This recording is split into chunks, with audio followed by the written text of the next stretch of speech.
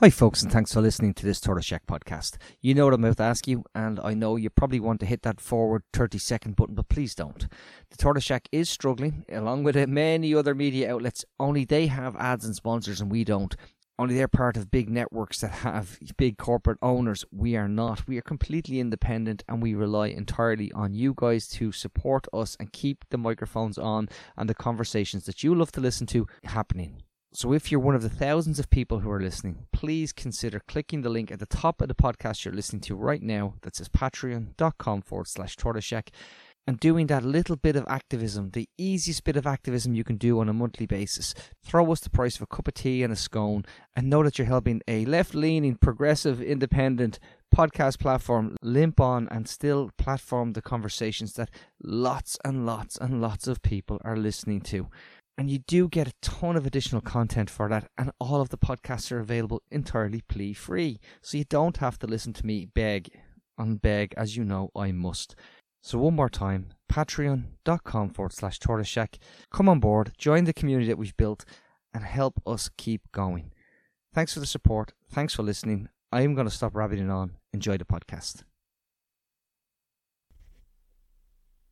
Hello and welcome to the Echo Chamber Podcast. My name is Tony Groves, and this is a podcast I've been looking forward to for a while. We get certain guests who obviously kind of think of people where I'm from, the area I'm from, and are made of their areas, because there's too many people, I believe, and you can all both disagree with me now in this room, but who, there was a phrase used by one elected official around here who was from Ballymun who said, I'm from Ballymun, and look, I successfully got out of Ballymun, and I know it. And I used to use the phrase, well, I'm from Ballymun and I love Ballymun, and it helped forge and make me. And our guest today is Senator Tom Clonan, who continually says, I'm a boy from Finglas, Tom, and how Finglas shaped you. And I think that's your eternal credit, because it's far from Finglas you've travelled, but nonetheless, you're still Tom from Finglas.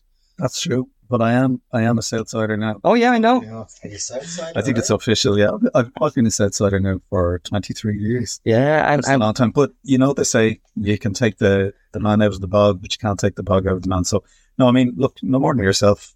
Growing up in Finglas in the 70s and the 80s, and I'm from Ballygob Avenue, which is near the village. It's part, of course, it's part of who you are. And sometimes I think as a society and as a culture, we tend to reify the rural.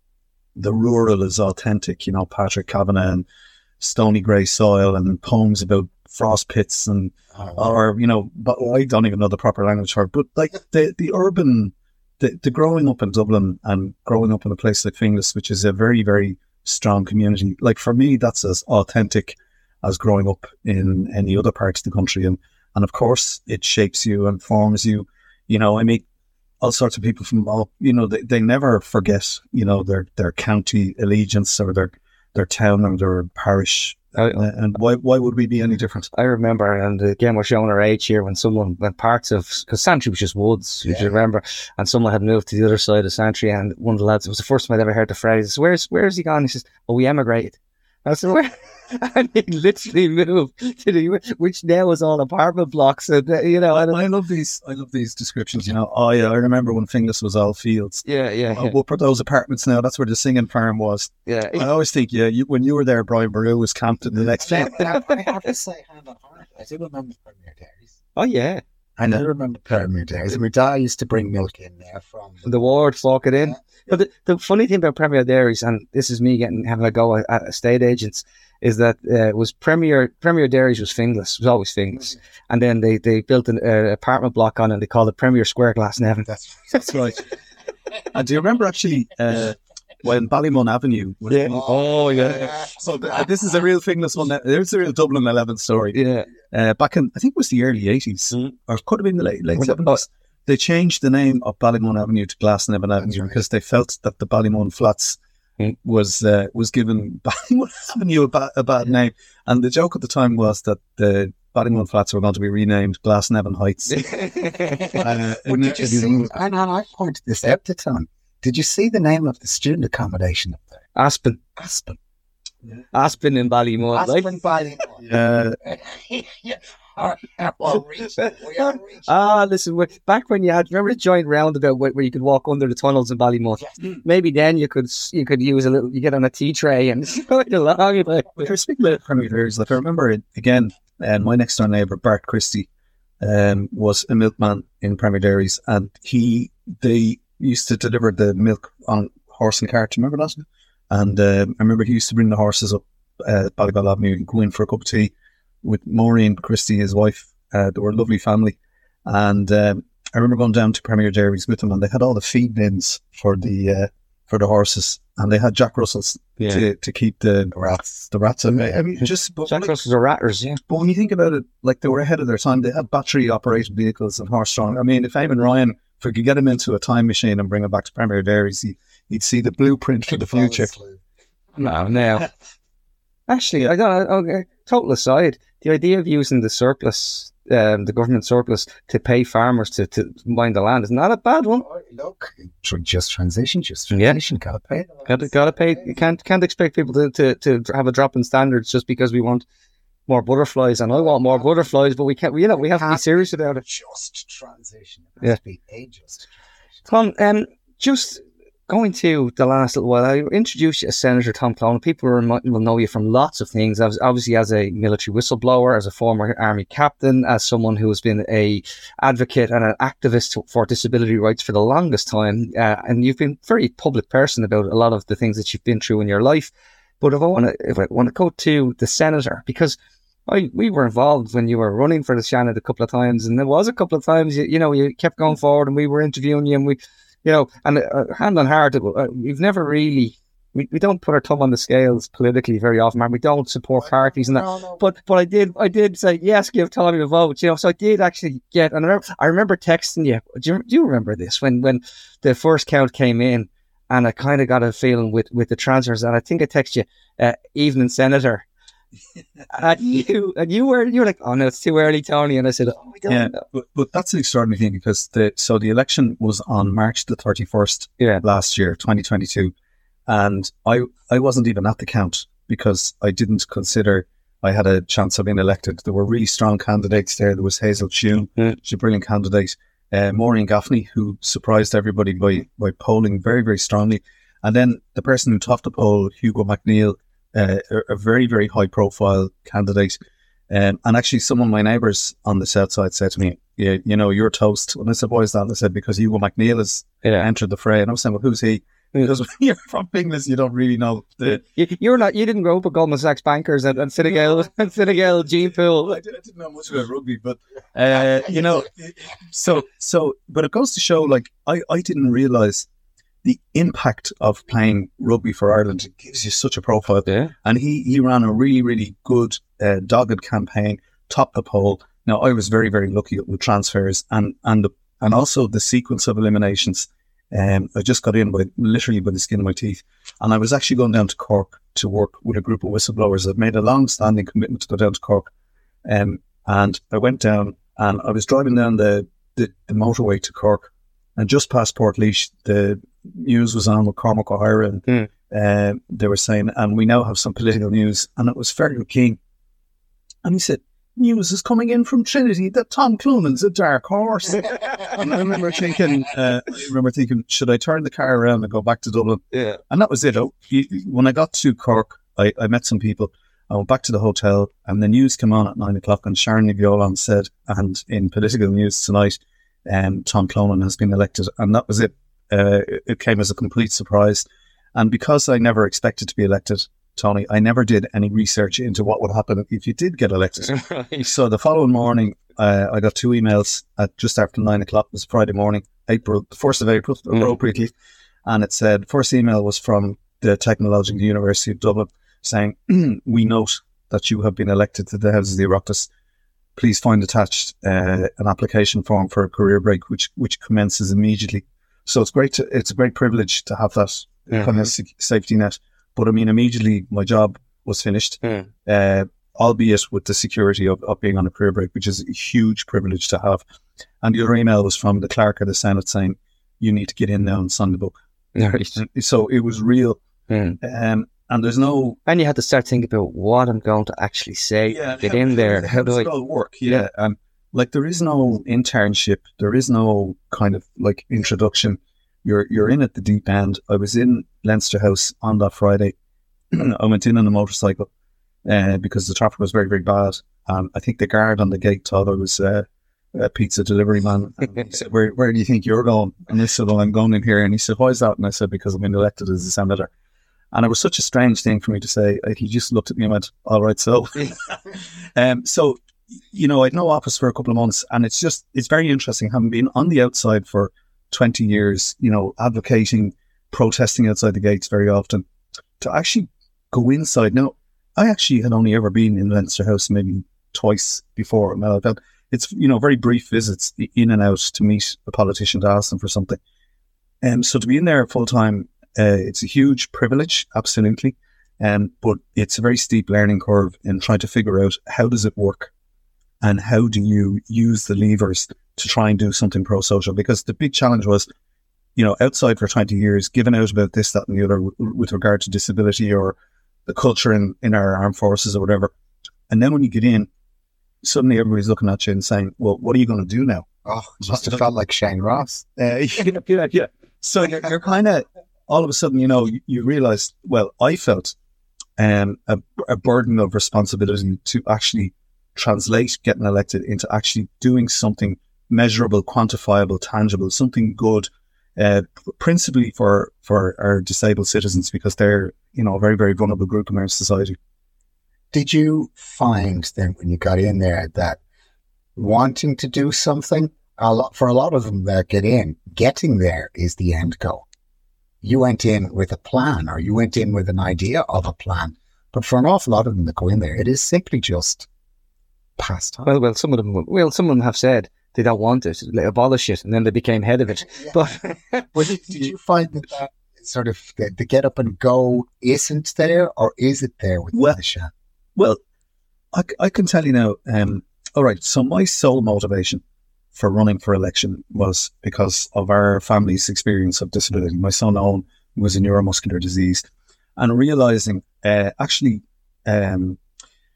Louise Bayliss said it very well yesterday on the radio. You know Louise Bayliss? Yeah, we know Louise. Yeah, we've been on this loads of times. Yeah. Louise said, Ireland's a great country if you own your own home, if you have a job, and if you have your health.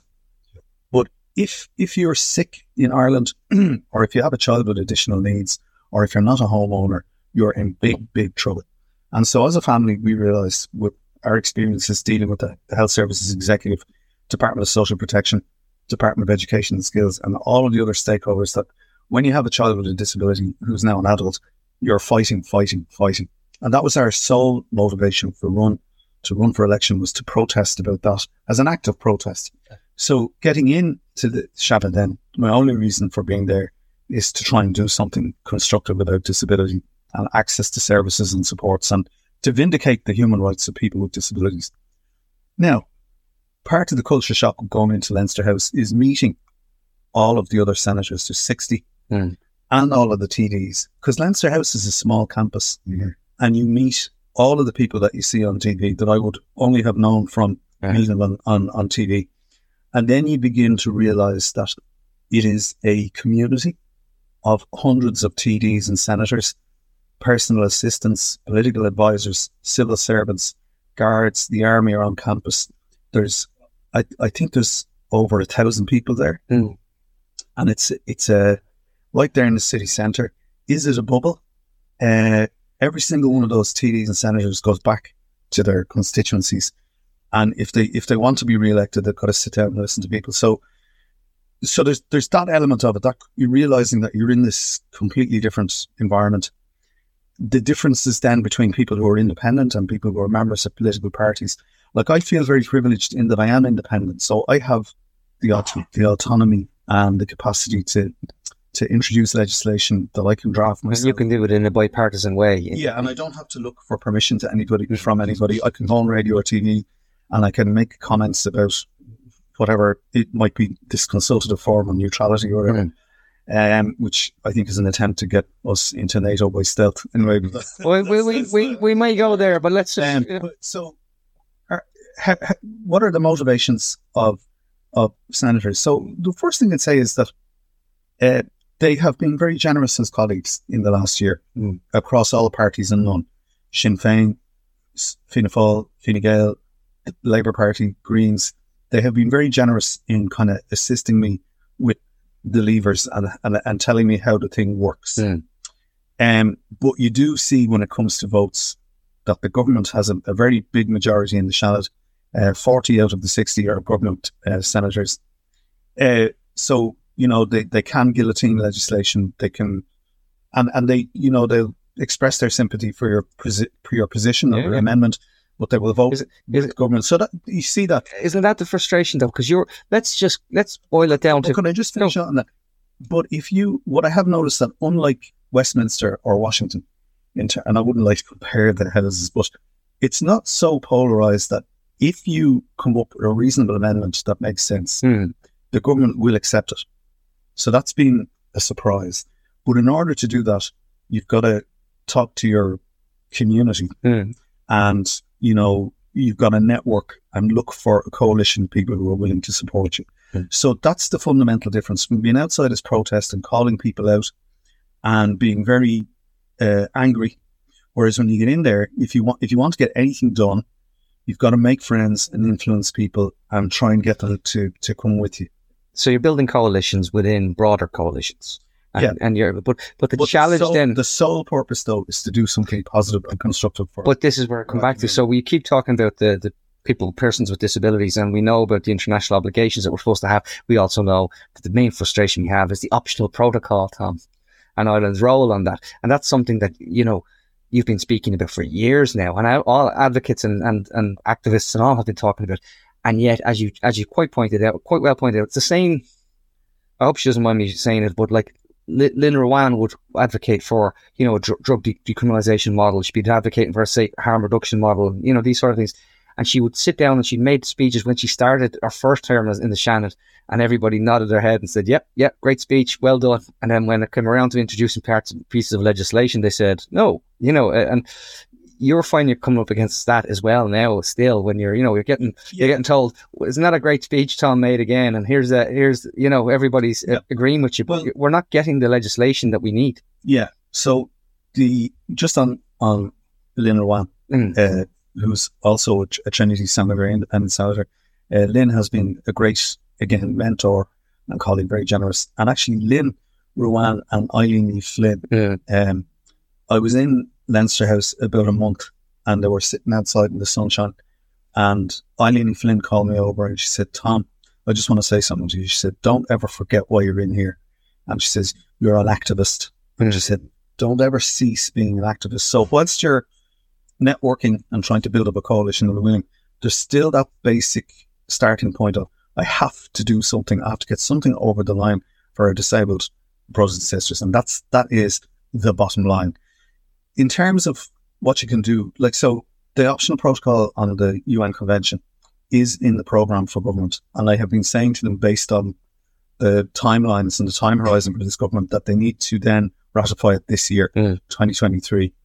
But also, since I got into the Shannon and looking at legislation and having the services, for example, of the Office of the Parliamentary Legal Advisors, the OPLA, and I've had some very good consultations with them. I've discovered that Ireland is the only jurisdiction in the European Union where there is no obligation on the state or its agencies, i.e. the Health Services Executive, to provide any treatment, supports or interventions for disabled citizens. That's extraordinary.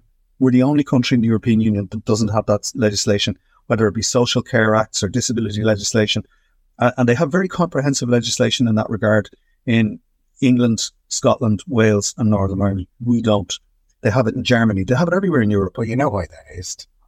Well, and that's why we are the worst country in the European Union to have it. It's because they handed all of this over to the clergy. That's why. And they never codified anything. It was just handed over to the clergy to all these things. And the clergy are now gone. Yeah. And we're left with these anomalous Section 38, Section 39 organisations. And essentially, we're in failure. So one of the things, with the assistance of the Office of Parliamentary Legal Advice, I'm in the process of drafting 2 pieces of legislation. One is a very short piece of legislation that I hope to introduce before the summer, which will make it legally obligatory for the state to treat people with disabilities. And then that returns to your question of, right, you can introduce that legislation, but can you get the government to vote for it? Well, here's the thing. How could they not vote for it? You know, you can create the moral and ethical pressure there. This is on audio only, but I just gave Tom a little bit of You know, but that's it. That's the fight. There's 2 things that can happen here, Tom. And you notice ministers love this. So quite often, if you're lucky, what they could do is they could say, we like that, park that, I'll produce it myself and put my own name on the top of it. That's a win for you. It just takes longer, right? We see this, but if you get it genuinely, if there's cross-party support and you know, no one wants to be seen to be the person who doesn't do the right thing, well, then you get it over the line. But I know from speaking to people so often that when you think they've lost a case, they've lost something they've been working on, they may not have lost it. It's going to come back in a different guise 6 months down the line because the minister wants to be the person who pulls that green lever. Yeah, to be honest with you, you know, if we can get that piece of legislation over the line, it would make an immediate fundamental difference to the quality of life of people with disabilities. Because I'm supporting a young woman from Germany. Her name is Evelyn Sink. She actually very like my son Owen. She's a wheelchair user. She has a neuromuscular condition. She got a master's degree in creative writing in the UCC, and she flew over from Stuttgart, Ryanair, to Dublin with two carers who took it in turns to look after her in the hotel. They were down in Temple Bar having a few drinks, listening to the traditional music. She comes into Leinster House and meets me, and I'm looking at her, and she told me that in Germany, in her state, it's up in the north of Germany near Kiel, as soon as she was 18, they had accessible accommodation for her and a full 24/7, 365 days a year package to support her to live independently. And that's why she was visiting me. The chances of my son being able to hop on a Ryanair flight to go to Germany and visit somebody in their parliament is zero. And so what I want to do is get us from where we are now to where they are in Germany. And incidentally, Evelyn, and she won't mind me saying this, she enjoyed Temple Bar. That's what she said. I'm going to become an Irish citizen. And she said, even if I have to marry an Irishman to do it. Well, I was saying to her, well, there's so many things wrong with that. Yeah. But I was saying, Evelyn, if you become an Irish citizen, you won't be travelling anywhere. No. You won't be living independently. You could end up in a nursing home because there are 1,300 people. Because we institutionalise people. So the thing is, that's where we want to be, like the supports that are enjoyed in other European Union countries. But the mechanism, how do you make that happen? And it seems to be the case in Ireland that there is no desire on the part of the HSE or the other stakeholders to actually do this. So you have to legally compel them to do it. That's right. And that's where we're at. As a father, I'm a disabled child, or a disabled young adult now. So you know from looking at other countries, there is a cradle to grave van in place. We can't even get past the first 6 weeks, right? We can't get diagnosis. We can't get the treatment. We can't get people to help. Everything is delayed development. Everything is delayed development. So they're hitting all the markers later than they should be hitting the markers.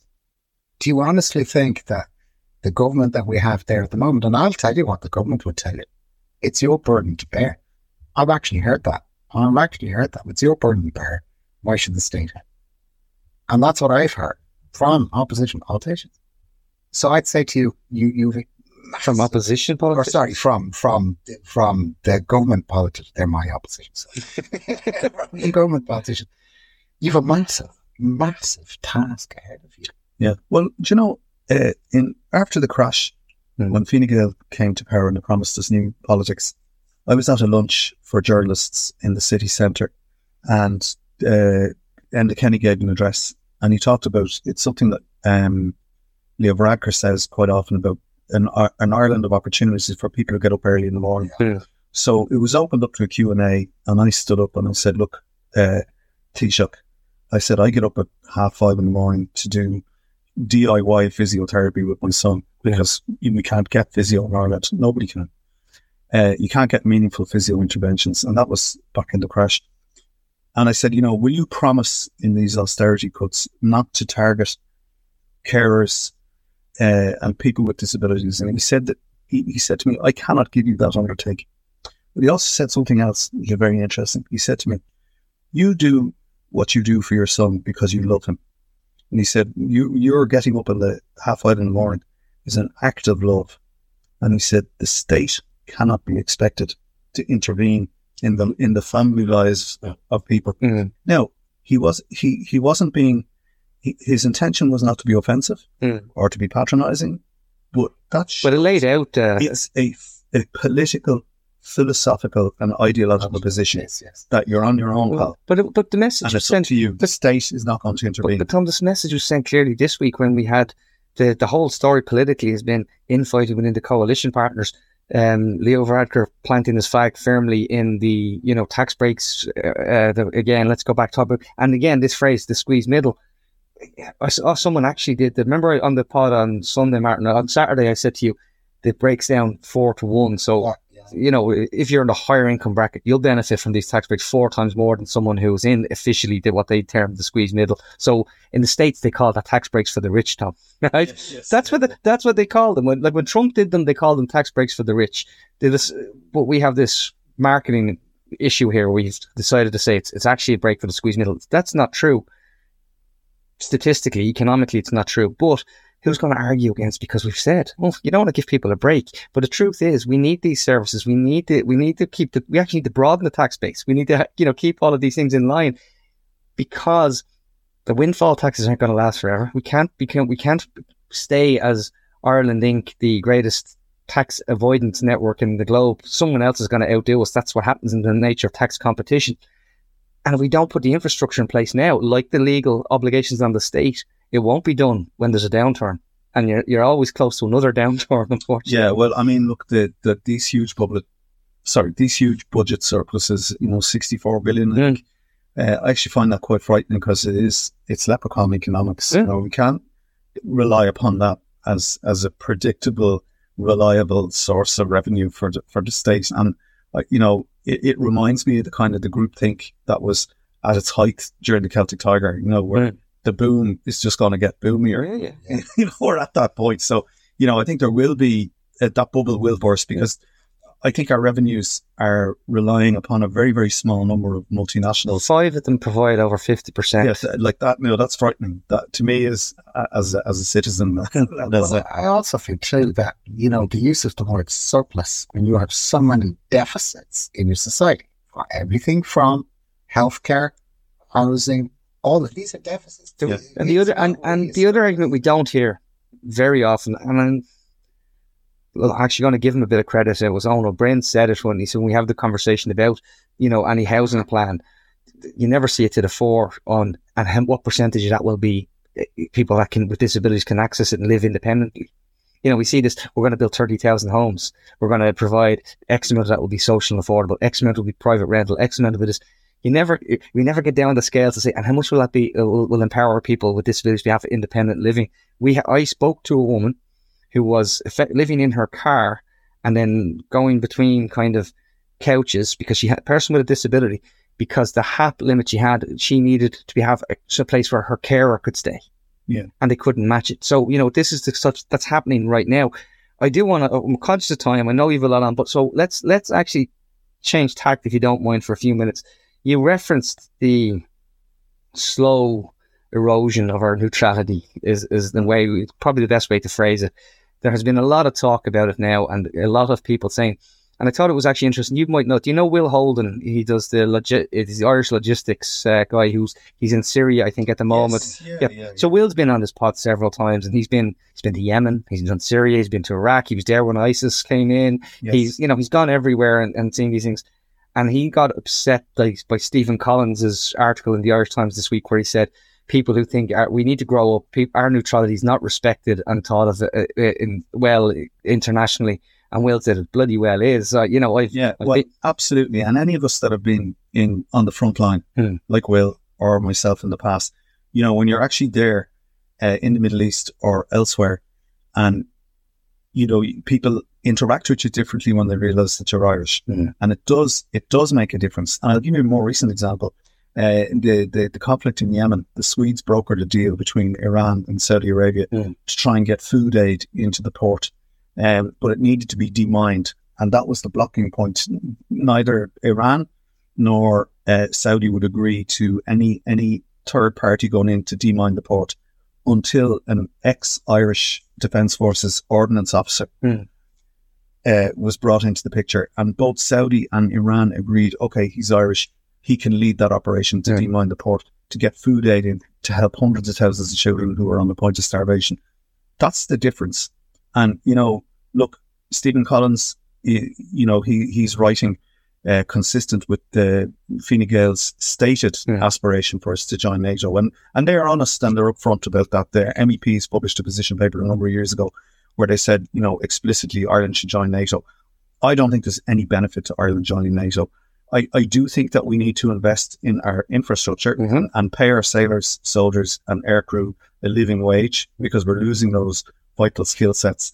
But at the moment, it's now acknowledged that the Royal Air Force is patrolling our airspace, and that is a huge undermining of our sovereign and neutral status. And, it's difficult for us to say that we're neutral in that context. So we need to invest properly in that infrastructure so that we can vindicate our neutral status. I think, and on the second thing on that, obviously, again, it's a media battle now, unfortunately. Well, it's been framed in the context of the war in Ukraine. Yeah. And I think that's really cynical. Yeah. Look, we absolutely, Irish people and the Irish government support the people of Ukraine and this unwarranted war of aggression that's being unleashed on them by Vladimir Putin for whatever brittle, fragile ego he has. There's absolutely no doubt about that. But we should not talk about our neutrality, in our military neutrality in that context. And I'll tell you why. Because we grew up in the 70s and the 80s when there were Russian troops all over Europe and there were nuclear missiles pointed at every European capital. We didn't frame the discussion of our neutrality back then in that context. Why should we now? This war will come to an end. And I'm hoping that Russia will be expelled from the borders of Ukraine, such as they were before 2014. We'll have to see what happens. But Russia will be there. Putin will be gone. Russia will be there for a very long time. We have to find a way of being in the world that doesn't involve us all being in military blocks, because that leads inevitably to conflict. And as a person who's experienced conflict at first hand, it's a squalid. It's the lowest point of human activity. The people who are most vocal about us joining NATO are people who have never heard a shot fired in anger and people who will never serve in uniform. And I include amongst that some very, very outspoken, hawkish academics in Ireland who really, really ought to know better. Yeah. Now, there is issues, Sam, and of course, we need to spend on defence forces, and we absolutely, they are quoted down to I know what the guards are getting paid. Saying what it's nothing. It's not even the salaries. It's salaries, obviously, but it's they're going into the field. They're in Lebanon, and they're finding issues with GPS systems. They're finding issues with, that we know a soldier lost his life recently, and we know there are reports into the situation where they found themselves in a situation whereby some of the things didn't work that should have maybe protected that person, And they're talking about doing away with the triple lock. Well, the triple lock is there for a very good reason. It's for the people to be in control of neutrality.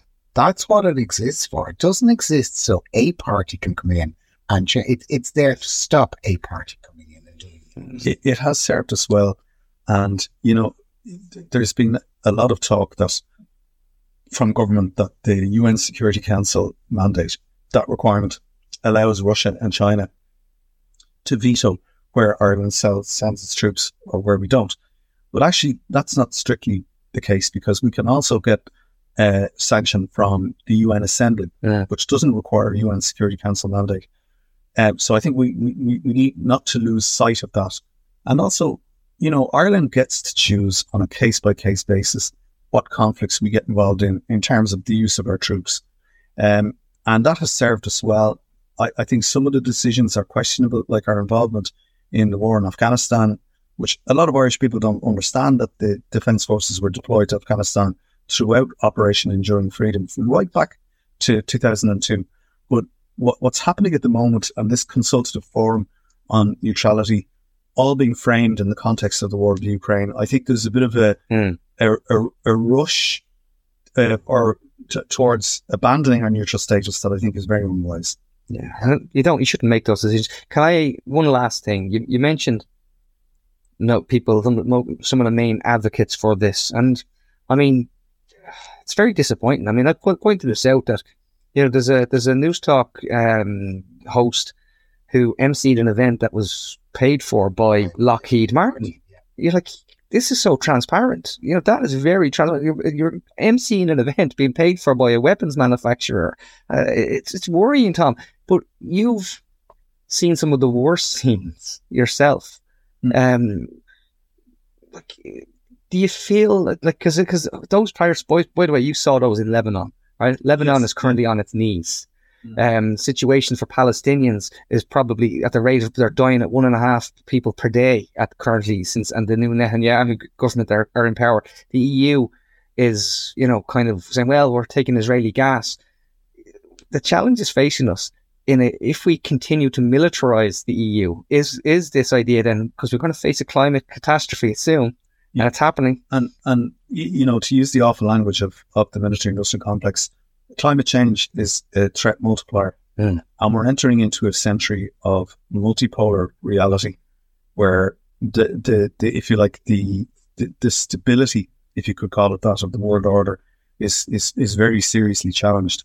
And this will be a century of conflict. Some of that has the potential to be apocalyptic conflict. We've already had the threat by Vladimir Putin to use the so-called tactical nuclear weapons in Ukraine. Watch that space. If Ukraine's spring-summer offensive pushes Putin's forces right back to the Russian border, and I tried to explain this to people, like Hiroshima, Nagasaki, they were about 100 kilotons. Okay, the big nuclear missiles that we would have been familiar with from our youth, they're thousands of megatons, and a weapon like that would destroy Los Angeles like in a camera flash.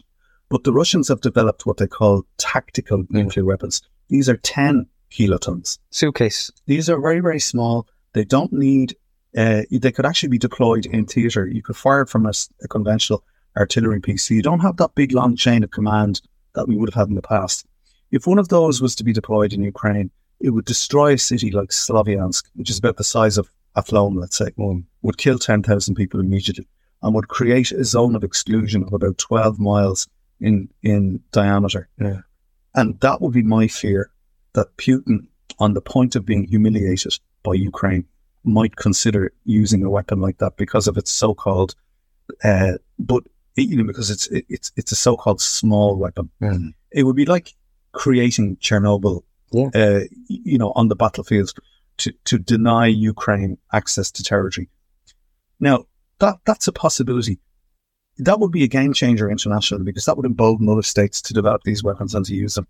But we are entering a century of conflict. Sadly, Britain's exit and departure from the European Union, ironically, they were one of the more common sense, level-headed groups that didn't want to see the emergence of a European superstate.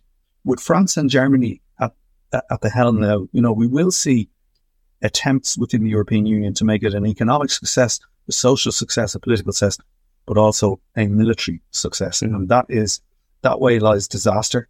Every time Europe arms itself, they did it twice in the 20th century, led to mayhem. And, Ireland needs to kind of step back, take a big, deep breath, and think about how we can use our neutral status and our incredible diaspora all around the world, people like Will Holden, to be the voice of common sense and the voice of humanity, and to have alternative narratives to, militarization, escalation of conflict and killing. There has to be an alternative. The argument that's put forward is that we're defenseless against, because Russia is the current enemy, we are defenseless against Russia. But the actual thoughts that Russians would put feet on the ground, we're not significant enough to put feet on the ground. Well, you have to look at past behavior to predict future behavior. The country that has invaded us. Yeah, if we're going to be invaded by anyone, it's much more likely it's going to be our near neighbour. Yeah, and it's already a NATO member. Yeah, now we have a very good relationship with Britain, and truth be told, if we're not brothers and sisters, we're certainly cousins. In terms of all of the things that we have in common. My view of our armed forces is, man-made natural disasters intervention. It's an asset that we should use in pro-social ways, peacekeeping, sending our people abroad to assist when you have major man-made and humanitarian disasters, of which there will be more because of accelerating climate change. And that's where we can intervene in a pro-social way. But we have to have the basic toolkit to defend ourselves, to monitor our airspace and keep it safe. It's one of the busiest air corridors in the world. 75% of all US, European, Middle East, North African air traffic goes through our controlled airspace. We need to monitor our maritime domain. We are responsible for 15% of Europe's waters, 220 million maritime acres. It's going to be the Saudi Arabia of the future with wind energy. We have to be able to secure it and monitor it and patrol it. And all the subsea cables that carry all the data, and 1/3 of the world's internet traffic goes through the fibre optic cables that drop off the Irish coast down the Atlantic shelf. And, in terms of the challenges on the ground, like in the next 20 years, we're going to have some kind of an all-island entity. Yeah. And part of Ireland is in NATO. We don't know what the future is going to look like, but it's coming very, very quickly. We'll have to have an armed forces that is acceptable to all members of people who live on this island. Yeah. We have to think about the administration of justice, policing, intelligence, defence in an all-Ireland context. That's all coming down the tracks. We have to prepare for it. And none of those things, to my mind, involve joining a military alliance. No. As maybe advocated at a conference sponsored by Lockheed Martin. That doesn't even pass the laugh test. It is. We're such a small country. You said about other people being happy with our army, and there is part of that in here, but do we really have an army? Is it more a defence force, or that's more its role as a defence? We don't really have an aggressive army. We don't have one. No, but what we do need is a conventional force that is able to monitor our cyber, maritime, and air domains, just to keep, even from the point of view of keeping civil aviation safe and secure for the millions of people who are transiting through our controlled airspace on a daily basis. The Jeffersonian vision for the US military was one about engineering and assisting and supporting the citizens of the United States. It was only in the 20th century that they started to think about using for the projection of power and the use of force. Empire. Yeah. And like Ireland in its declaration, and in our proclamation, decries that kind of imperialist, colonialist imperative. And we should continue that tradition. Tom, I think that's a good place to leave it. I think so. I think it's a very good place to leave it. I'm proud that William Johnson's been feeling proud of. And I don't hear that coming into the conversation to be proud of it and what we've done and what we've achieved as peacekeepers around the world. Thank you very much for coming along with this conversation. We'll certainly have you back in after the next election. We might actually be hopeful that they may extend the franchise. There's more talk of the franchise being extended. Yeah, that's going to happen. And I don't know if it'll happen in the next election cycle, but it is going to happen. And it can only be a good thing. But it does show that there's also a soft power to the work that you've done, Tom. So thank you for that, and the advocacy that you've done. Even the advocacy you've done on housing has been noted and done very well. So thanks for that. And again, for someone who went in and said, you were cock cold, I think you've had a decent old 15, 16 months in the Shannon. So well done. And thanks very much. Long, quick yes, no. What do you think of running in general? No. Okay. Listen, folks, we'll leave it there. We have Stephen Kinsella from UL, the economist, to join us next. So there's plenty coming your way. But I hope you enjoyed that. I really did. Talk to you all very, very soon. Take care. Bye-bye. Tony and Martin and Tony, speaking to interesting people only. It's the Echo Chamber Podcast. Subscribe now on